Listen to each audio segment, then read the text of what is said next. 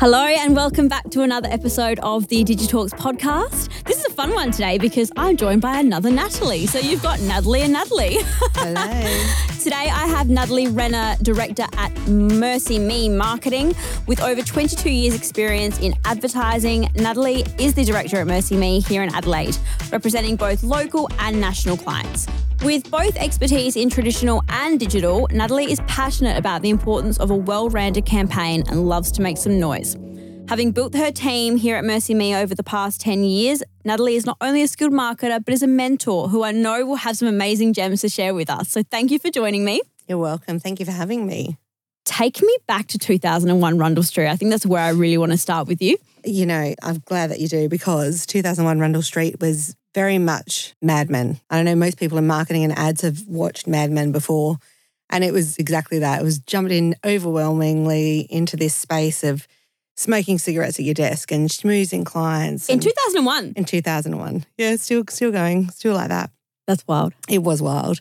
I was also like, what is going on here? Like, what? Straight from uni into that kind of space. But it was so eye-opening. It was massive. Yeah, it was very much like that. We had these majority male clients. Probably 90% of the clients I looked after were male. So it was lots of schmoozing, lots of going out for drink. I learned how to drink very quickly. It's a skill. And a huge part of what we did was the entertainment side of it. We had to take them out for these long boozy lunches and functions, and it was fun. It was great fun, but then you also had to do all the work after that. Yeah. But it was a huge eye-opener. So 2001 was very much still traditional, obviously, traditional media, traditional space. We're talking about print, TV, radio were all king at the time. My first client was a national franchise home company, and my first job was tear sheets. So it was national advertising, print, TV, radio campaign. And I was responsible for finding every single advert that ran in every single paper nationally God. Literally tearing out the tear sheets, which I think... How tedious. Yeah, guys today wouldn't have a clue what that even meant, I suppose. But it was brilliant because it gave me an idea of, you know, ad sizes and modules and what a 4x1 looked like and what mono versus full colour, all stuff that, you know, at the time was boring. But now I'm thankful for because I think I've got that background knowledge of that a lot of people probably wouldn't have. 100%. I think understanding how the different placements and different sizes can have different impact. Yeah, absolutely. Wow. Yeah. What was probably your biggest learning from that time when you reflect? There's so many learnings. I think the biggest thing then was even when you think you've checked and triple checked something. Check it again. Check it again. Because it's not like digital now. Like it was traditional media. So when it went to print, it went to print. Yep. And typos and all. Typos and all. And so many times that did happen. And it's on you. Yeah. Who signed off on it? Who approved it? The client approved it, but you cross-checked it. It was your responsibility. So that was very overwhelming and daunting. And deadline, like we couldn't change it. It was done. TV commercials, same kind of thing. I mean, it all went through CAD. Yep. Commercial advice. So many different people are looking at it. So many people are checking it, but still it's your fault at the end of the day when something like that happens. And it's embarrassing, right? 100%. It only happened to me once and never happened again. But that's it though. Like it's almost like a little bit of a baptism of fire in a way. Like you make that mistake once, whereas you're exactly right now. Hey, if there's a typo on that social post or that ad, we can change it. Yeah, edit, right? There's also Grammarly. We love Grammarly. Mm-hmm. So the need for ownership on those types of things, I think is probably not as big of a... Yeah, exactly. There's more room for error now than there ever was before. But, you know, it also, I'm thankful for it because it made me so much more thorough on everything. So I would have no doubt that it's made you a more detail-oriented person than you probably already were. Definitely. When did you start to feel the push of digital? Not until, honestly, probably not till 2015. No, not even. The real push in digital was probably more like 2017. Yeah, definitely. okay. I think digital came in, 2003, 2004 when it started really infiltrating. But 2016, people were starting to have their Instagram pages and their Facebook pages and all that kind of stuff and their YouTube channels. But I remember so many clients saying to me, there's no reason for us to change our marketing strategy. We keep doing what we're doing. The phone's still ringing. We're still getting leads. We're still getting sales. We don't need to worry about this stuff. What even is it anyway? Mm-hmm. Nobody really was too concerned about it or thought that they needed to have it as part of their marketing mix. And it wasn't until, I think the bigger companies did really get in very quickly. And it was fascinating to watch the creatives that they brought in with their digital strategies. But the smaller companies that we looked after, not till 2017, really, 2018, they went really hard with it then. And they started realizing that, you can actually make sales from digital platforms and all these other things, this targeting that you could do that we didn't have before, and realize the opportunity and the strength of it then. Yeah. It's funny because it was almost like that oh crap moment when they went, everyone else is doing it. And I actually can get results from it. It's not just a thing to have. Exactly. It's funny because, you look at that time and there was chalk and cheese, the businesses that were doing really, really well on social and the businesses that just had the lights on. I feel like the landscape is a little bit less, I guess, great and average. Mm-hmm. I feel like there's kind of most people sit at that average. Now, very rarely will you see a business whose social or digital presence is really, really average because it's just a necessity now. It is. It is. And I think the time that's put into it now, like we would do back in the day, it sound like a dinosaur now, right? Like that before digital, we would sometimes have weeks or months to create a campaign and a campaign strategy and a creative, and we'd have like the copywriter from New York, or we'd have, really cool different departments and different people all involved in this one campaign, and there was storyboards. Love it. All of that stuff. And you'd pitch it to the client and you give them the different options. Now you're putting together a campaign sometimes hours in hours, and you're responsible for the entire thing. It's not like you've got your different departments and different divisions. It's like you've got to do the copy, you've got to do the creative, you've got to do the graphics, you've got to boost it, you've got to implement it, you've got to make sure that it's going across multiple platforms. And that's what people expect. Yeah, and it works. From you. Yeah. Yeah. Isn't that funny? Like these bigger campaigns, back in, earlier days. Those days. You had time. Yeah. People respected your time. They respected your skill set. I feel you hit the nail on the head. I feel the issue now is you're expected to be able to do everything. And, this is where I feel for people coming straight from uni. Talk about pressure.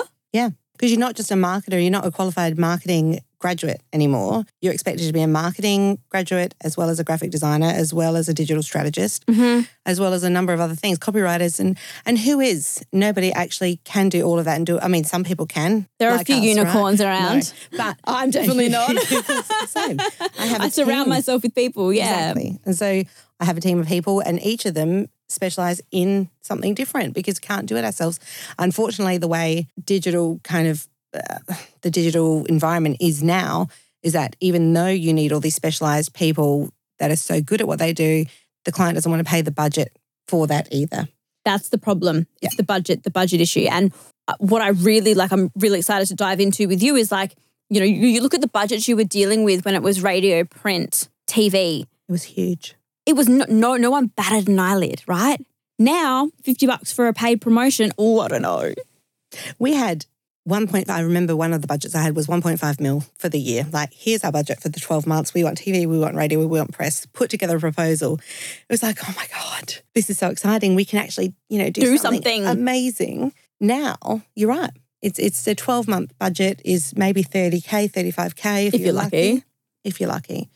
Then plus your retainer or your monthly marketing, whatever it is that you charge to actually do the work, which because they're already spending 35K on an ad spend, you're like, how can I charge them an extra $1,000 or $2,000 a month to manage this for them?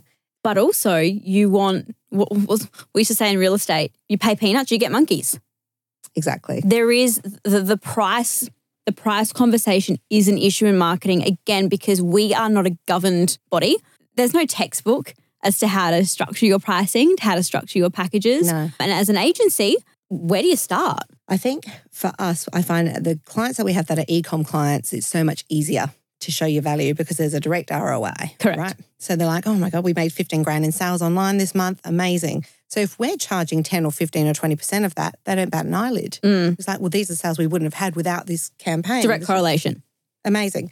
But for those that really, and this is like, I hope, there's other marketing people listening to this, so we don't have to worry about clients listening to it. It's boring for them. But unfortunately, I think a lot of the time clients come to you, they're like, I want magic to happen. Yeah. I'm spending $20,000 and I want sales through the roof, or I want everyone to know about me. But marketing isn't the only thing that they should be doing. It's what about all that backstory before they came to us? Yeah. Why haven't they succeeded before they came to us for help? Yeah. but they don't want to look at all the other stuff, all the other things that led them to not being such a successful business. Operationally. And Exactly. I think, I don't remember who I had this conversation with, but, a lot of businesses don't look at those fundamental things and go, what's customer feedback like? What's customer satisfaction like? How are we actually, what are our systems and processes like? Because they're all outcomes as well. Yeah. And you can put a marketing Band-Aid on something and go, ta-da, this is going to fix it, but it won't. No. And there's no amount of money you can throw at it to make people want to buy a product or service if all those other operational things are wrong. Yep. And customer experience, customer satisfaction. If you've got 1,000 bad Google reviews, I wouldn't touch someone like that in a heartbeat anyway. But we're savvy. Yeah. It's really interesting. Not that many people will actually go to Google reviews, particularly my age group. We don't go to Google reviews to suss if a business is legit or worth going to be honest. We'll go to social. Mm. And it's interesting because I was reading something the other day and it was talking about the connection between customer service and social media. During COVID, why do I keep bringing up COVID? Well, during COVID, because it was a different time, right? Social media teams were full onto it because they knew they had to be because that was the only touch point with the customer. Now, customer satisfaction is down something like 75% through social. Yep. Because people have gone, well, we're back to normal. I don't need to be as active on social, replying to queries and things like that. They can just go through our inquiry button on the website. Mm-hmm. Mm-hmm. It's interesting, isn't it? Because there's, I was reading some article on marketing trends for, post-COVID. And so many people have gone back to actually dialing to speak to a real person. That's what they want. Because they do. They want that personal experience because companies don't respond to DMs or they don't respond immediately to a Facebook comment. And what customers don't realise is that a lot of the time the clients are not responding at all. It's the ad agency. Or I was just about to say, yeah. And we can't be online 24/7 unless we've got bots set up, which in many cases you do, that clients get pissed off with, customers get pissed off about anyway because it's not a real answer. So there's a massive increase in people picking up the phone and actually speaking to somebody, which I think is really promising for employment. Like you do need real people on the other end of that line still. But that's what makes me sad. We saw during COVID as well, getting rid of shop assistants. Yeah. That was my first job. Mine too. And it was it's a rite of passage. You have to be a checkout chick. Absolutely. You learn to make small talk. When you're a kid, you have that, this fake shop thing. It would be fun. Yeah. But it is amazing. If you have a job like that, it speaks volumes for your personal character because you do learn how to communicate. You do learn how to smile and, be happy and provide that unique customer service that people expect. There's not so much of it now. No, and that's what I worry. I do worry about that because I do think when we've been stuck behind screens for how many years and we are seeing a huge shift in people actually opting for zero screen time. Yeah. All of my interns that come through, so we've got a beautiful partnership with UniSA and their interns is one today. Talia is with us today. Part of their job with me on 30-day placement or 45, whatever they do, is to pick up the phone and actually speak to people. Love it. Because you need to learn. It strengthens your character and you're building a rapport with people and you're face-to-face. It's so important and I think there's so much of it that's just not there anymore today. Customer service is a fundamental and whether you're working in-house, you've got to have relationships with your suppliers. Yeah. Or whether you work for an agency, you've got to have relationships with your clients and also other suppliers. Sometimes it's so much easier to pick up the phone and ask a question than it is to go back and forth with email. Can you change this? Get it back. It's wrong. Can you change this? Pick up the phone. What do you actually mean? Just tell me what it is you're after and I'll get it done. Yeah. Have a conversation. Yeah. Agreed. But there's that meme where it's like, why would I answer the phone when I can just watch it ring? Or I'll Google the number that rang me. Yeah. So I have a Zoom meeting with a weekly standing Zoom meeting with somebody at the moment and they choose to make it a Zoom, but they're never on camera. So I'm like, well, why aren't we just having a phone conversation instead? What's the point of it? That makes no sense. And I'm sure the quality's crap too. Yeah, I know. But anyway, it is what it is. And I think it was since COVID, everything that could actually be a phone conversation has become a Zoom meeting as well. I think the number of meetings has increased significantly. Yeah, meetings agreed. about meetings. Mm-hmm. And then when do we actually get the work done? Let's just have a whip. Let's get some deliverables and then we'll reconvene when the work's done. Yeah. And discuss if there's anything that needs to be adjusted. Yeah, so true. Because Zooms So are draining. As well as everything else that goes along with it now. So whether you're using Slack or whether you're using whatever the connected. I hate Slack. Do you? So I like Slack. I find it quite invasive. I think for me, from a project management, and I think more from like a mindfulness point of view, I find that when something comes through Slack, I'm very reactive. Maybe it's just me as a person. Yeah. And I'm like, shit, I got to deal with it right now. Whereas if they put it into an email and be like, cool, these are the 5 things I need from you rather than Slack, I don't feel so overwhelmed. Yeah. And maybe I can prioritize it a little bit more. Whereas I feel like maybe it's from previous experiences in past workplaces. I found like some people abuse the power of Slack a little bit. Yeah, I get that. It depends how you kind of set the expectation. Yeah, so true.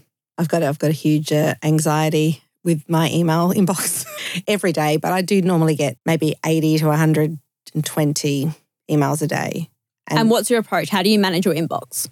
It's work in progress, but I've got multiple side folders that I don't, when the task is done, it goes into the side folder. You do the same under each client. Yeah. But I wonder how often I'll go back and look in that folder, and I never ever go back and find that email. So I make sure the job's done, it's filed away, and never have to revisit it really. No? No. If it's anything ongoing, it goes on the whip. So then it's always there. Otherwise, filed away. But what I found, I had went away with my husband for our 20-year anniversary a couple of months ago. Bless. I know. It was nice. It was 4 days, no phone service. It was incredible. Isn't it funny we actually want that now? Yeah. Don't contact me. Sorry. On the plane, on the way there, I cleared my inbox and it was so therapeutic. You could walk away knowing it was empty. Yeah. I mean, I had 3 or 4 things in there that I had to keep in there. But since that point, I've actually made a conscious effort every week to clear it out. Whatever is done or finished is filed away. And my mental clarity is so much better for it. It really is. Yeah, I think it is a mental thing, and being able to start the week knowing, cool, these are the only 3 or 4 outstanding things. There's always going to be something outstanding. Always. You can never have everything ticked off. No. But being able to get into the week with that. Yeah, it's been good. I mean, Monday's always chaotic, but... Yeah. That's the other thing. I start my week now, work from home on a Monday. The rest of the week is in the office, but I find it easing into the week, doing things that I find I get more balance now because it's such a chaotic industry, right? It's nuts. It never stops. It's always, It's always something. Always stressful, always highly strung, always anxious, always thinking, oh my God, did that run? Did that? Whatever's happening, there's always something on. But I've found more work-life balance now by doing little things like cleaning out my inbox, by working at home on a Monday, and keeping that day to myself of, right, I'll do some Zoom meetings if I have to, but other than that, Monday's kind of, I pick up my kids from school, which is only once a week, but that's your day. It's my day, those little things that make it easier. So how have you built your team, I guess, to ideally get to this place? And what kind of people do you look for? So I didn't ever realize I was going to build a team and have a big agency. It just kind of was one of those things that really just happened. Yep, I get it. Yeah, right. So I look for people. I look for personality. As we were saying just before we started recording, I don't actually look to see if you're qualified or not qualified on the resume. It's, yes, in many cases it's a bit of a prerequisite, or you probably feel like you want people that have studied in some capacity in the field they're applying for, of course. But whether they've graduated or not from this degree, I couldn't care less, because it comes down to the kind of person you are. And you can tell immediately what kind of person somebody is, their personality type, how they hold themselves, how they're, eye contact, how they communicate with you, whether they're actually passionate about what they're talking about, I had one girl who was like, oh my God, I'm so excited to be here. I cannot wait to just get my teeth, sunk in and get started and start learning. And I'm like, wow, you're amazing. And that energy is contagious, right? And it's so good for morale, particularly when you're growing a team. And I look at, how they are with me is how they're going to actually also talk to our clients for. And you want somebody who can be client facing. That's a massive thing for me. If somebody wants a job and they're brilliant at what they do, but they have no communication skills, and I couldn't pass them or send them out to a client meeting without me being there, I'm like, well, I can't do that. I need somebody who is brilliant at what they can do, but it's also brilliant at client facing and can build rapport easily, or can go to a photo shoot and doesn't need me there, looking over the back of them. And not everyone can do all those things, but you do look for people that have got that. It is that, I hate it, it's a wanky term, but that X factor. They've got just that something extra. No, I don't think it's wanky. I think it's, you just pick up the vibes. Yeah. And at the end of the day, that is subjective. Yeah. Your idea of that might be different to my idea of that. But when you meet someone and you just get that gut feeling, you have to trust that. Whether or not they've graduated from uni, or you can have a piece of paper, cool. But exactly like you said, if I can't trust you, particularly in an agency setting, you can't just sit behind a computer. Exactly. Exactly. You can't. This industry is not, I mean, there are some agencies that do just that, right? That is just completely digital behind a computer. It's like you don't exist. And there's one account manager. Yeah. Yeah. Interestingly enough, advertised for another ad agency in Sydney. They asked us to do their marketing, which in itself was like, what? Yeah, I love when that happens. Oh, isn't it funny? It's crazy. And it was fun. It was really fun. Anyway, so of course we said, yes, we'd love to work on this for you. And brilliant people, but there were no face-to-face anything. They don't have any face-to-face meetings with their clients. They don't have any face-to-face with us. It was all very much their skill set was behind They just pump it out. the screen. They pump it out and it worked for them, you know. It was great. Sometimes you wish you could have more like that. I think it's nice having the balance. Like obviously, you know, it comes down to trust and you want your clients to trust you and not to micromanage because you shouldn't be micromanaging. But again, people crave connection. People do. And I think this is another big learning curve. I think it's so important to keep in contact with these clients at least once a month, have a monthly marketing meeting because you go 3, 4, 5 months and sometimes it's easy because you're like, oh, they're easy. I don't need to worry. They're happy with what I'm doing. And we just keep pumping out a monthly report and you're done. All of a sudden, you realise you haven't spoken to them or seen them for 6 months and there's somebody else knocking on their door. Correct. Going, who's looking after your socials? Like, oh yeah, Nat is, but I haven't really heard from them lately. Yep, you know? That's all it takes. It's all it takes. And they can undercut you maybe $50 a month and, you know, Bye. Be there and come and buy their coffees or whatever from there and, you know, pop in and off you go. That's all it takes. It is. So it's really important. The more work you take on, the less time you have to keep the relationship going with the particular clients you do, but it's so important. It's a huge part of it. Yeah. And I think as an agency owner, that's like our role to keep those relationships. And I think, you know, it is hard and it is, I mean, I personally can't do more than 3 meetings a day, face-to-face in particular. I'm like an introverted extrovert. It's me. Yeah, it's really hard to describe. Like I come across so out there and bold and here we are doing a podcast.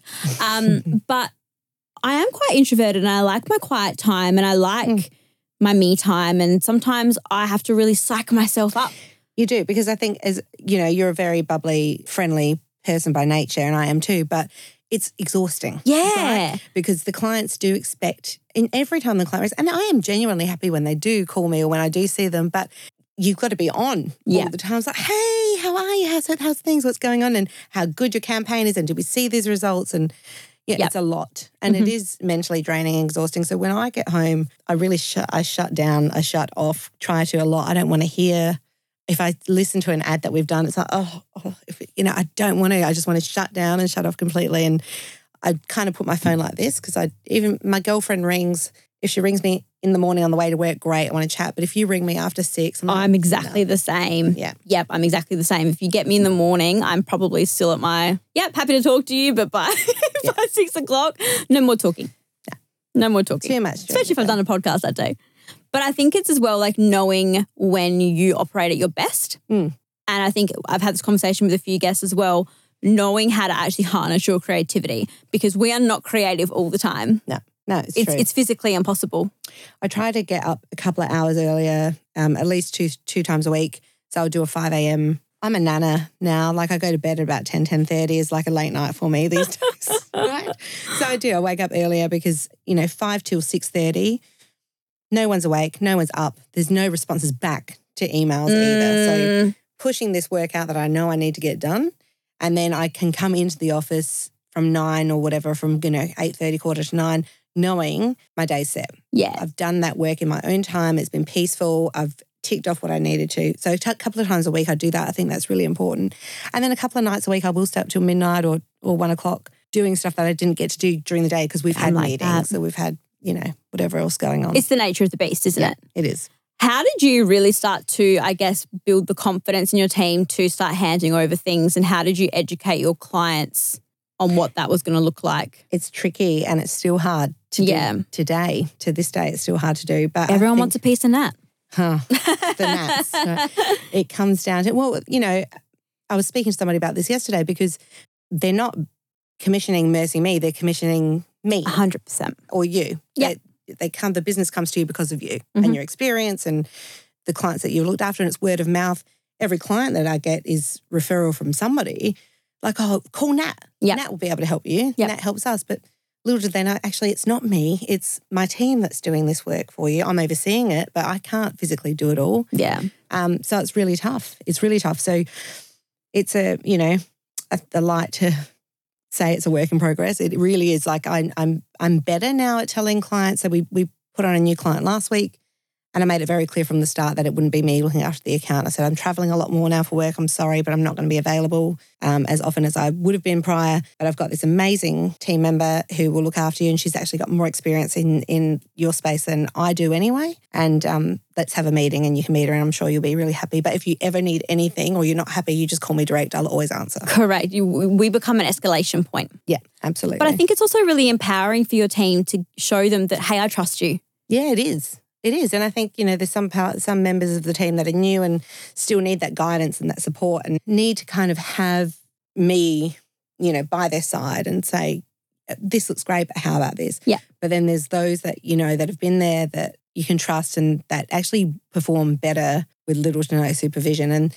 if they want my opinion, they'll ask. Exactly right. And again, it's a creative thing. Sometimes we need a fresh set of eyes. Yeah. Like how many times have you looked at something and you're like, oh my God, I can't even look at this anymore. You don't want to listen to the same ad anymore. We get over it. Totally. And I think, having somebody's perspective, I do things a particular way. I've got a particular tone of voice for each different client. But, somebody else looking at it, what a cool idea. I never would have thought of doing it that way. Because sometimes you're too close. Yeah, exactly. So it's great. And I think, putting I've worked with a business mentor now, and I have for the last 3 or 4 years, I think, which I never thought I'd do, but turns out to be one of the best things I've ever done. He said something to me about not being able to, you want your staff to be able to do better than you, know more than you, I can't remember the exact way he put it, but it was basically if they are achieving more or knowing more or outputting more in a better way than you were, then you've achieved this is business. This is a win for your business because you don't want to have to be everything. You want to be able to have that holiday in Bali, right? In a couple of months' time. You want to be able to have a Christmas break or turn off your phone for 4 days if you're going to go away. Yeah. And know that things aren't going to melt down. Yep. Because you've given them the trust to be able to do and shine where they can. Yep. Which is good. I think the hard thing is like, yes, you want the ability to have the break. I find particularly with social and digital, I feel like I'm going to miss something. It's not like FOMO in the sense of like, oh, my friends went and did this. It's like, am I going to miss a trend? Am I going to miss, something in pop culture, like the whole Balenciaga thing? I need to be on that. Yeah. I need to know those things. If I turn off my phone for a couple of days, am I going to miss something catastrophic and then but then I also on the flip side go, well, you know what? My team can actually feed me that information if I need to know it. Yeah, exactly. I think you can't be across everything all the time. And I'm at the point now where I'm like, well, I hire younger people than I am because I want them to be I don't want to be on top of it all anymore. Don't tell me that, don't ask me about some TikTok trend because I'm not interested, even though my daughter's just got me onto Be Real, which they're mortified with because I hate Be Real. See, I like it. It gives me anxiety. Does it really? It's really funny. So like TikTok gives me anxiety as well, but on the flip side, I actually find it I love the algorithm. It's so weird. And the way that it curates your For You page. Yeah.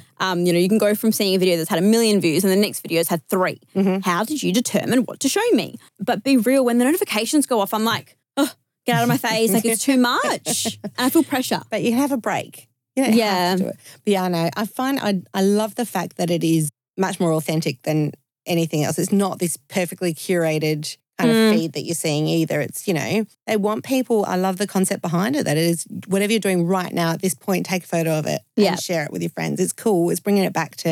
I think what stories were meant to be. Exactly. We talk about the whole curated feed and I'm really glad you brought that up because yes, we have moved away from that and the consumer has begged brands for authenticity. It comes down to what you're trying to portray, right? And I mean, you probably say this to your clients, I certainly do. You don't have to have it curated and you'll probably find that most of your posts that do well are the ones that are probably taken on an iPhone and they're pretty ugly, but they've got a person in them. Yep. So you need to think about what are your goals here? What are you actually trying to achieve? And I think this is where maybe some of the less experienced social media marketers in particular, I guess, miss the opportunity. If you aren't looking at the data, if you aren't looking at your objectives and trying to work out what are we trying to achieve by actually being on social media, it's not just a pretty grid. That is not an objective. Exactly right. And it's we do a monthly reporting with all the analytics on socials for our clients every month. And it's amazing because we do these professional photo shoots for everyone all the time, right? As you do now, it's just expected. Like it's part of what we do. But 90% of the time, an iPhone pic, snap, or a repost from somebody else, will always do better. Always do better in engagement. It might not do better in terms of, a sale. Yeah. But engagement will skyrocket. The engagement of something we shared the other day for one of our clients, it reached 11,000 people organically, and the post after it, that was a professional shot, reached 900 people. Yeah. See? Right? And that was just within the space of 7-8 hours apart. Yeah, and I know any post, it doesn't really matter, but 11K versus 900. Big difference. Big difference. Huge difference. And it was just a iPhone pic with somebody in there, as you said, and that's all it takes. And so trying to tell that to the clients, who, especially the ones who, God help me, think that the ones that have been appointed to be, a bit of a marketing person, right? Yeah. And they're like, oh, the profile grid needs to be bang on. It needs to be perfect. It needs to be beautiful. And the colour scheme's got to all go perfectly. And brilliant, right? I think amazing. If you're a huge brand, if you're a big brand, a big player, and that's your objective. Go for it. Yeah, and that's part of your big picture strategy. Exactly. If you're a family-owned South Australian business that might be on a national level, a national scale, or building up to that, incredible. That's amazing. But having this beautifully curated, colour-schemed grid is not really going to achieve your goals. If you want your goals to be people going to your website, or you want people to interact, you want community engagement, you're not going to get that by doing this. Listen to us, because we've got 35 or 40 different clients across multiple industries that we post for every single day. So we see it. We can tell you what will work and what won't work. And it's not looking beautiful, but you're getting the engagement of the people that are following you, actually engaging in your post, which is what you want, and you're staying top of mind, then why wouldn't you? Well, and that's the thing. And I think, educating your clients on what we're actually looking at from a metrics point of view. But the problem is now, because social media is this, I guess, this beast that no one's really been educated about. You know, like I said, we're not governed. There's no benchmarks. You can't go and get a social media degree. Everyone knows everything about it. So what I think and what you think could be totally different. Doesn't mean that one of us is wrong. We just have a different point of view. And that's where it can get really challenging, because you're constantly justifying why I'm doing this way. Yeah. Yes, you pay us as professionals to go back to you and say, hey, we're working with 40, 50 brands on different levels in different industries, and we're seeing that this is good engagement. Absolutely. You need to trust us. Yep, definitely. But everyone wants this instant gratification from social and from digital.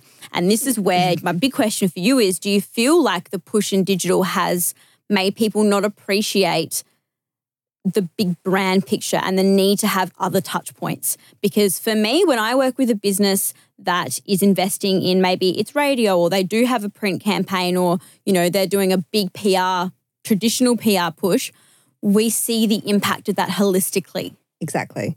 I'm so glad you brought it up, because it's true. I'm a huge, and because of my 20-something years experience in, maybe 15 years experience before digital became a thing, maybe a bit less. I'm making myself sound quite old. I see the massive benefit of it. Before digital, clients, we had massively successful campaigns based on the only media and advertising that was available at the time, which was traditional print, TV, radio, billboards, leaflet drops, magnets, magazines, all that kind of stuff. Never underestimate it. Never, ever underestimate it. And if you look back on stats, the most recent research done in the US, it will still show you that 1/3 of all ad spend is still being placed in traditional marketing. So, or something like that. Don't quote me on it exactly, but it's a lot. It's a huge amount. And the biggest players are people like Amazon, who's the world's largest online store. Yeah. Online, they need TV. And God, they're quick. Their message across, right? eBay still do huge ad campaigns. Look at the Super Bowl. Look at the people that still advertise through the Super Bowl. And they're iconic. People hang. I only watch it for the ads. Yeah, absolutely. So do I. And the halftime concert. Yeah, I mean, J-Lo. But there is still such a strong place for it, and there's more of a place for it now, because of the fact that people are getting sick of being stalked on digital. So You look at all the programmatic and the personalised feeds that are coming up. Say, hey, Nat, we know you bought these shoes. How about this in another colour? Where's the line? Exactly. And so we're very much to blame because we have all this technology at our fingertips now that we're saying to our clients, why don't you do this campaign? Well, we've got this, incredible retention customer strategy that we can implement through your Shopify website. Let's do it. We know when they're going to finish their bottle because they bought it 60 days ago. If they drink even one every 2 days. You do the maths. Exactly. Yeah. So let's send it to them again at a 15% discount saying, hey, we know you love that one. And how about, we're to blame. Yeah. And it's fascinating and it's incredible what data we can draw and what analytics, what campaigns we can create now. But the consumer's getting very sick of it. So they don't want the programmatic feeds coming up anymore, their personalised kind of ads or emails telling them that they're running low on certain stock. Go away. I'll buy it when I'm ready. Yeah, exactly. And and this is why the traditional media is still very, very strong, and it's actually increased since COVID, not decreased, in terms of what people are spending and what companies are doing on traditional. There's such a huge place for it, and I'm really passionate about it, as you can tell. But a lot of our clients realise that if you're on TV or if you're on radio, that credibility builds. And it's always been that way. Exactly right. Yep. But that's where I think there's that big gap. So, I talked about before, the gap between social, great and average isn't so big anymore. I think with traditional, you see the ones that are on it versus everybody else. Mm-hmm. That is a big difference. Yeah. Yeah. And it's that trust building. It is. If I see a business in a bus shelter, I automatically go, they're committed to marketing. Yeah. Now, maybe that's just my marketing brain, but I think general consumers do as well. They go, I see them everywhere.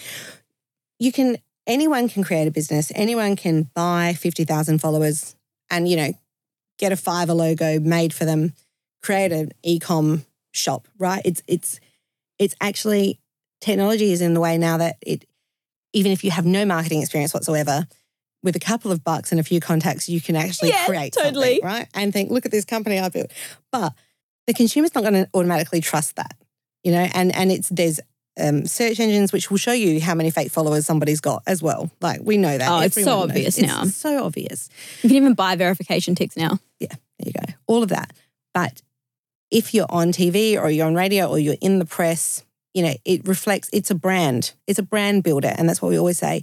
You might not get instant ROI, but it's definitely, it does so much more for your brand building than what any digital presence can do. It's a long-term approach. And it's got to be a holistic approach. I think any campaign that we do for our clients, a 12-month strategy always includes not social. Socials are a given, right? Boosted ads are a given. E-com, depending on what platform you use, we've got all of that kind of back-end campaign stuff that's a given that we're going to be doing through the year. But we'll always combine it with some sort of traditional media. Leaflet drops have still got such I love them. Aren't they great? Love them. Great. Give me all the junk mail. Yeah.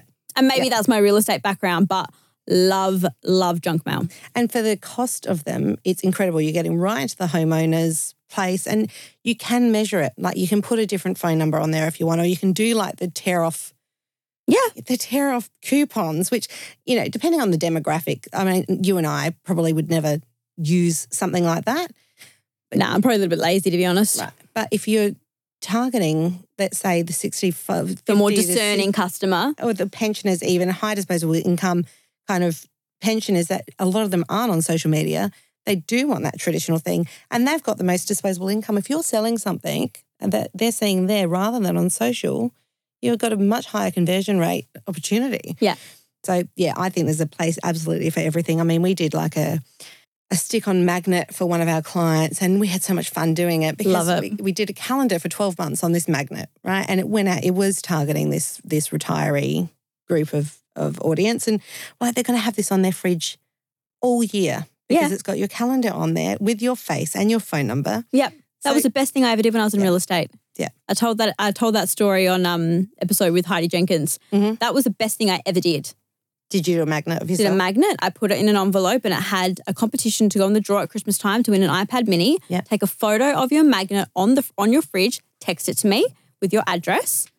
I then cross-matched it with my database to see if you were a tenant or a homeowner.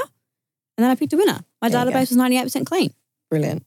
But again, this is where as well, and Heidi and I talked about this too, it's all well and good to do those campaigns, but how are you collecting the data? Yeah. And I think that's sometimes where the disconnect between some traditional people aren't actually investing the time to go, hey, we actually need to now dissect this. Yeah, I think so. I think traditional definitely hasn't got as much of a measurable result as what we do now. We've got data and analytics at our fingertips now. Yeah. It's incredible what we can get. But I think with traditional, you have to work a whole lot harder to choose who that target market is and to be more creative. Correct. In your how are you going to stand out? Yeah, exactly right. So in a newspaper article, you know, if you're taking out a full page, I say to the clients, let's do 3/4 image and just a quarter, even less of copy. Yeah. If people that are reading a newspaper come across this amazing, huge image and very small text, they want to stop. They want to read more. It's that simple disruptive stuff, right? It is. It's simple. Always trying to get the right hand page, all that kind of stuff. Or how are we measuring it? Do we do a QR code? I mean, God bless COVID for QR codes. I know we hate them, but we love to hate them because it has made our job so much easier. What are we linking it to? Completely trackable. Yeah. I did have to laugh though. I got sent a social tile from a client and they asked us to post it. Had a QR code on it. Right. How can I scan a QR code if I'm already on my phone? Yeah. So you get somebody else's phone to scan your phone. Yeah, it makes no sense. No. But we could have still used a UTM or something. Yeah. Like again. Yeah. I have to wrap this up, but honestly, I could talk about traditional with you because for someone who's digital savvy, I'm a big believer. You know, even again during my time in real estate, the paper, you weren't a real estate agent if you weren't in the paper. It was purely for us for branding. It had nothing to do with the property. You're not going to find your buyer.